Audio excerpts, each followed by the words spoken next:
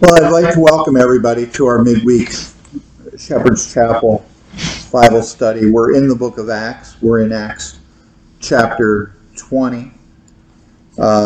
We've been going through the book of Acts for a number of months now. We're in the midst of Paul's third missionary journey. And Paul has been going. He's through Syria and Samaria.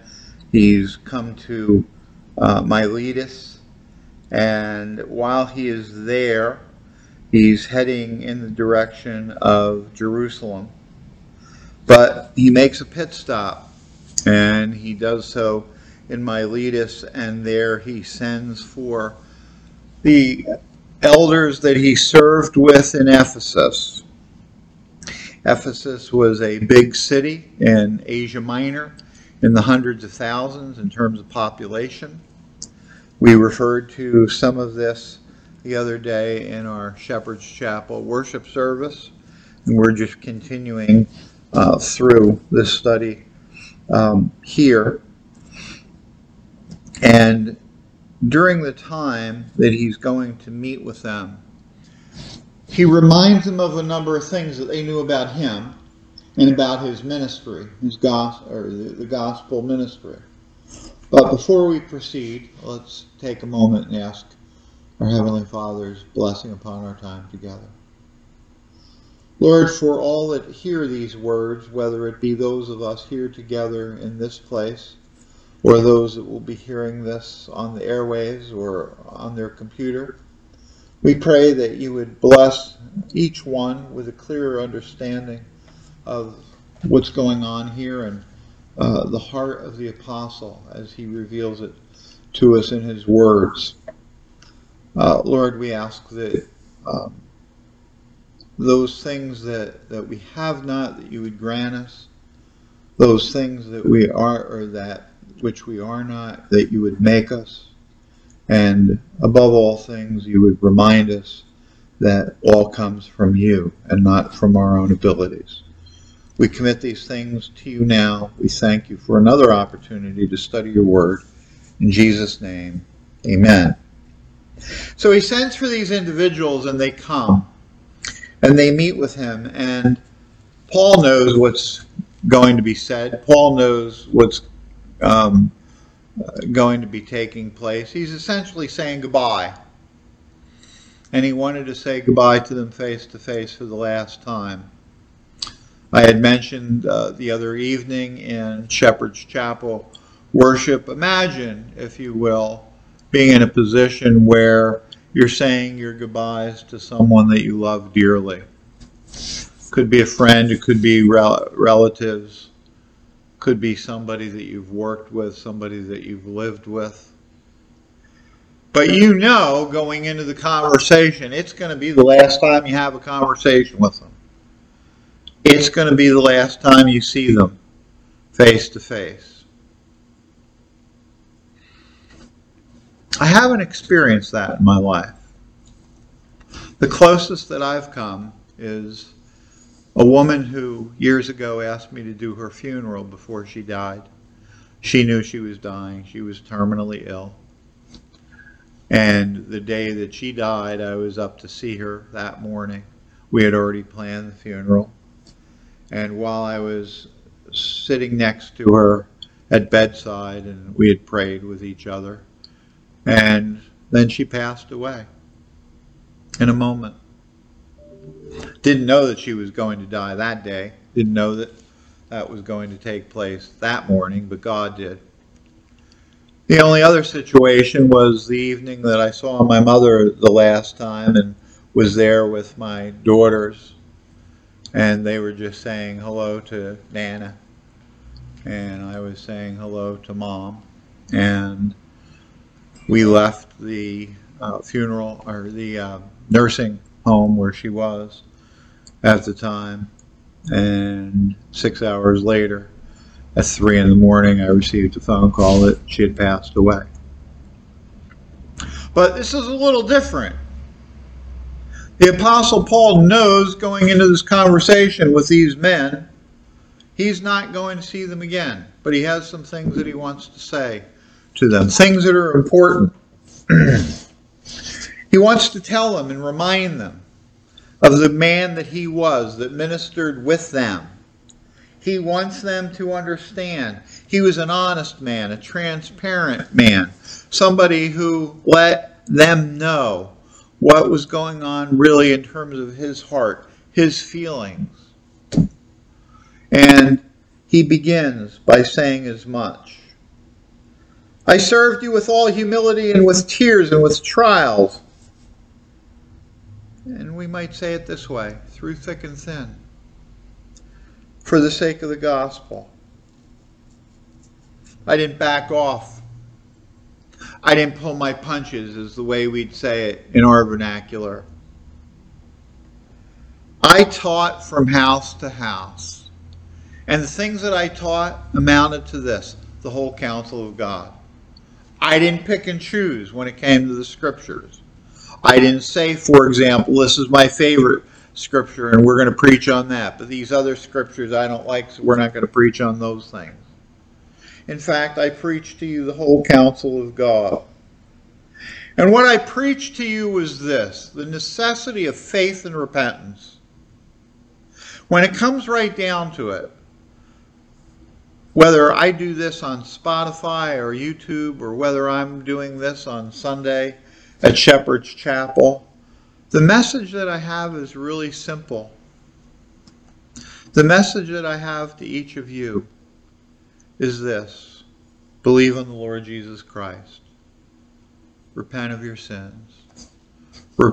Prepare to leave this life and cross over into the next life. Time is running out. It may not feel like it if you're 30 years old or 40 years old, but time is running out. I talked to somebody earlier today. We were talking briefly about his mother.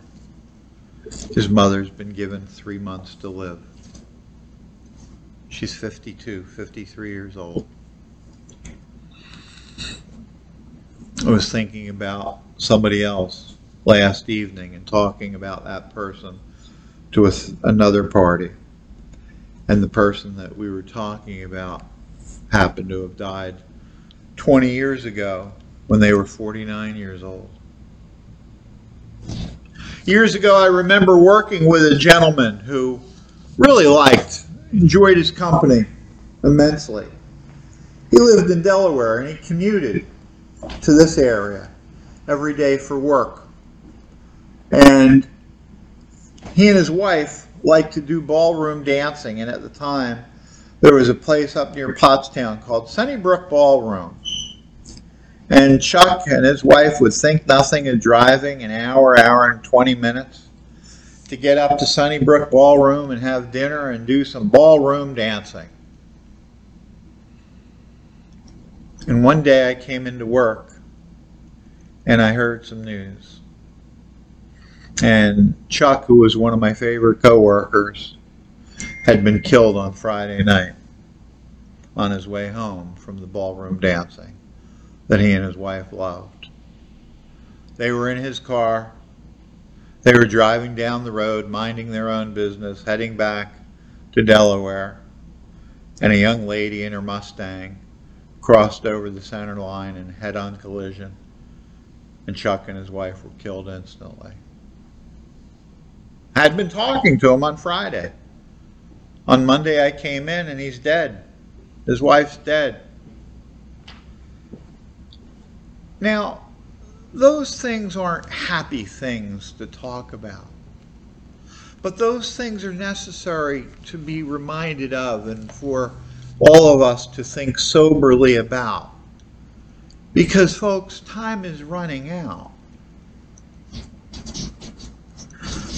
Years ago, one of the worst episodes of my life was a day in which I found out that my younger brother had died in a drowning accident at the age of 24.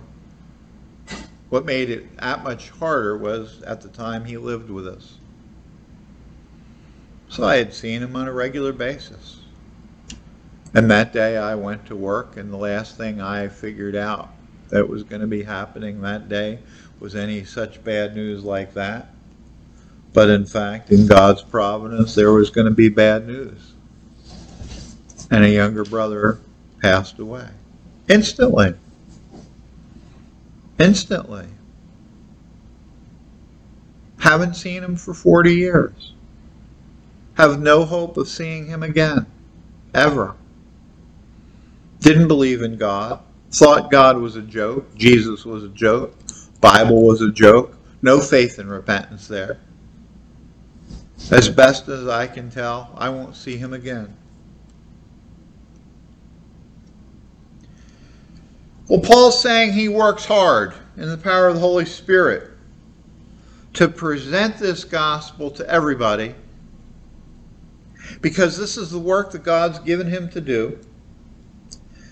This is the work that God wants him to continue to do, letting him know that there's going to be fruit in the cities that he visits, that is, people who will in fact believe, and that this work is more important to him than his own life and his own safety.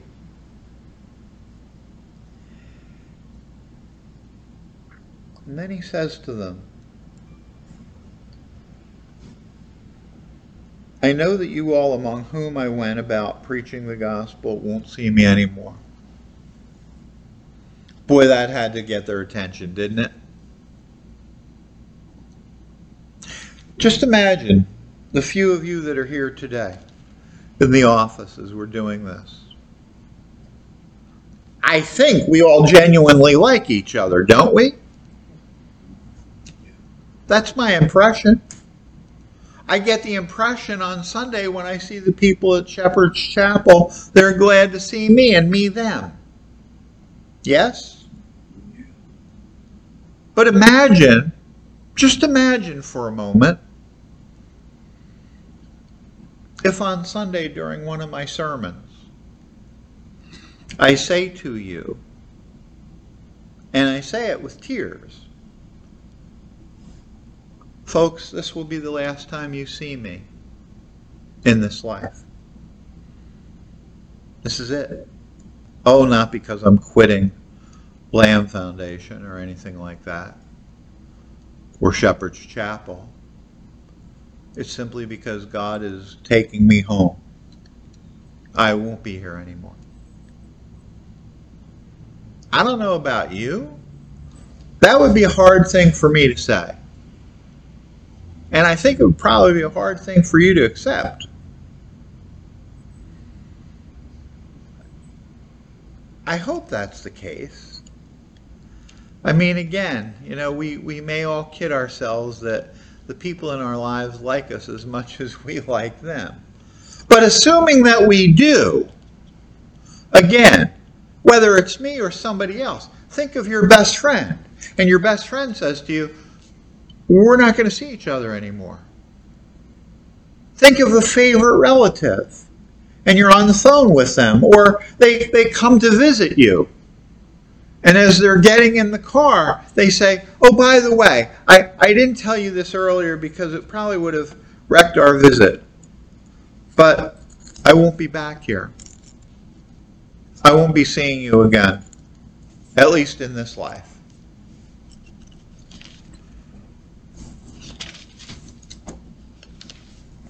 I've never had that experience, so I don't know what it's like. But Paul is saying it, and I think he's saying it to make a point. He says, as a result of what I'm telling you, and now that I have your attention, I want you to understand something. I'm innocent of the blood of all men.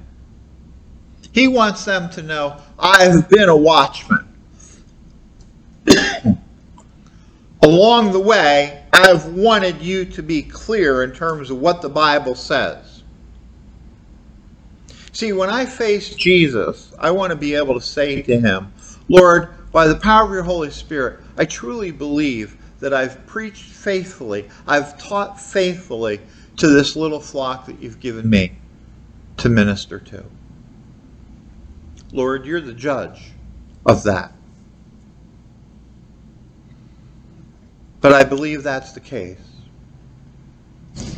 I've tried hard to not go to the right or to the left of just let's talk about social issues.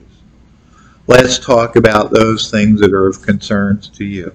I'd rather you know the Bible than to know what I think about BLM or LGBTQ or politics, Democrats or Republicans, or what we ought to do about climate change. All of those things have their place, I guess, in discussions.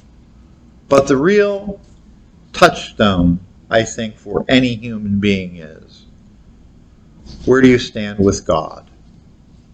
What do you believe about your Creator? Do you believe anything at all?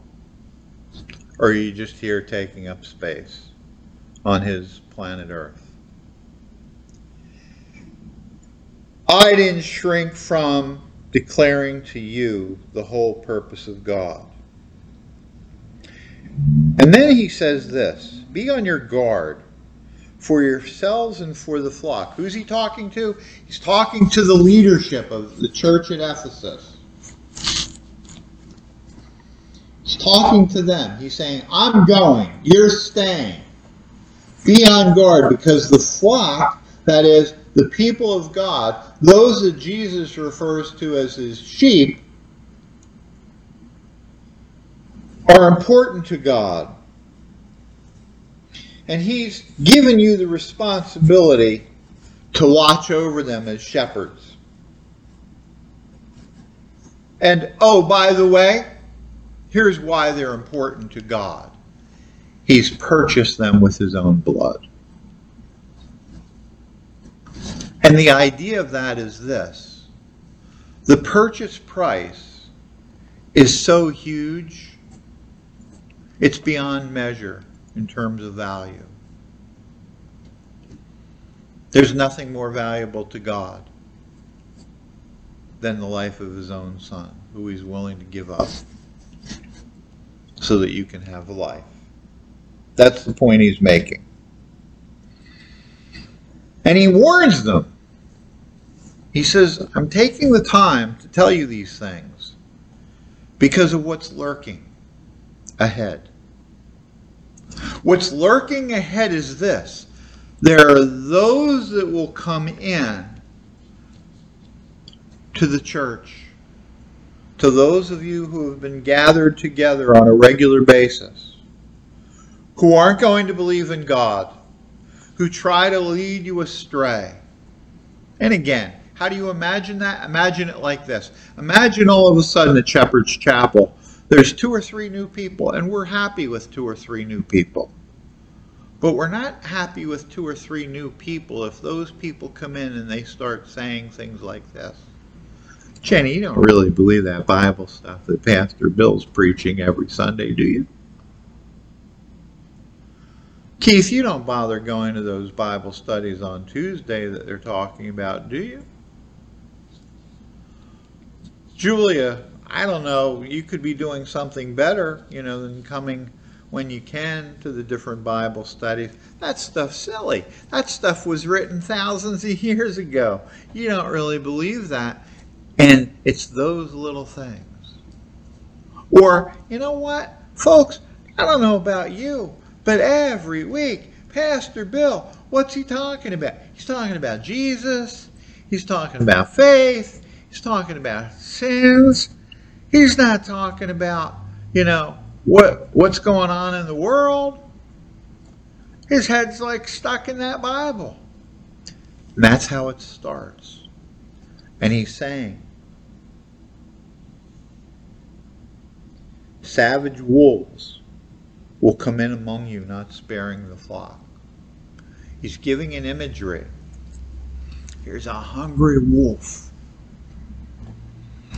And you're a fat little sheep. And what's the hungry wolf looking for? He's looking for easy dinner. Okay? And he's portraying these individuals essentially is evil individuals that are interested in tearing you away from those things that you're committed to in your learning and in your believing.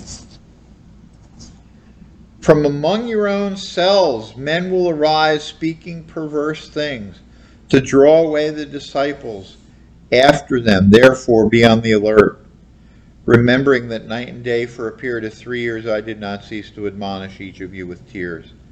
And now I commend you to God and to the word of his grace, which is able to build you up and to give you the inheritance among all those who are sanctified. 3 years I did this with you, men. 3. We talked about these things regularly. We prayed about these things regularly. We warned each other about these things. I don't want you to forget. We're not going to see each other again. I'm not going to be picking up any phone because there isn't even a phone invented. He's not going to be texting anybody, emailing anybody. He's saying goodbye. He wants them to remember. He knows what's going to happen. The evil one is going to send individuals to try to wreck that church as he tries to wreck lots of churches. Folks, I pass lots of churches every week. A lot of those places I would never go to on a Sunday. Why? Because they're not preaching anything. Nothing at all. Nothing worth learning. They might as well just close. How come? Because years ago, individuals came to those churches and they said, we're not really going to talk about the Bible, are we? Can't we talk about something more relevant? I can't tell you how many churches that I see on a regular basis that are there and they got names like St. Matthew's this, or the church of this and that. And they have their times listed on their signs. They have, if you go on their websites, the different programs.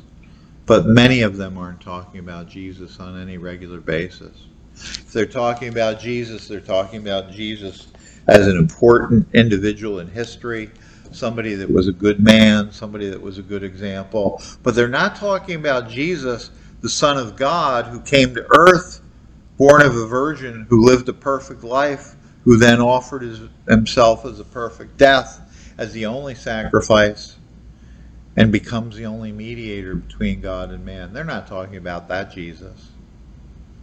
The other day I saw some folks across the street. 2 women. Attractive women. Magazine stands sitting right there in front of them. Stopping cars, being friendly, being nice people. Jehovah's Witnesses. That's what they were. I'm sure they'd make nice neighbors. But in getting in a conversation with them, and if I would start talking to them about Jesus being the Son of God, equal with God the Father, equal with God the Son, they would say, oh, no, you have it wrong. Jesus, in fact, was the first creation of God. That's what they believe.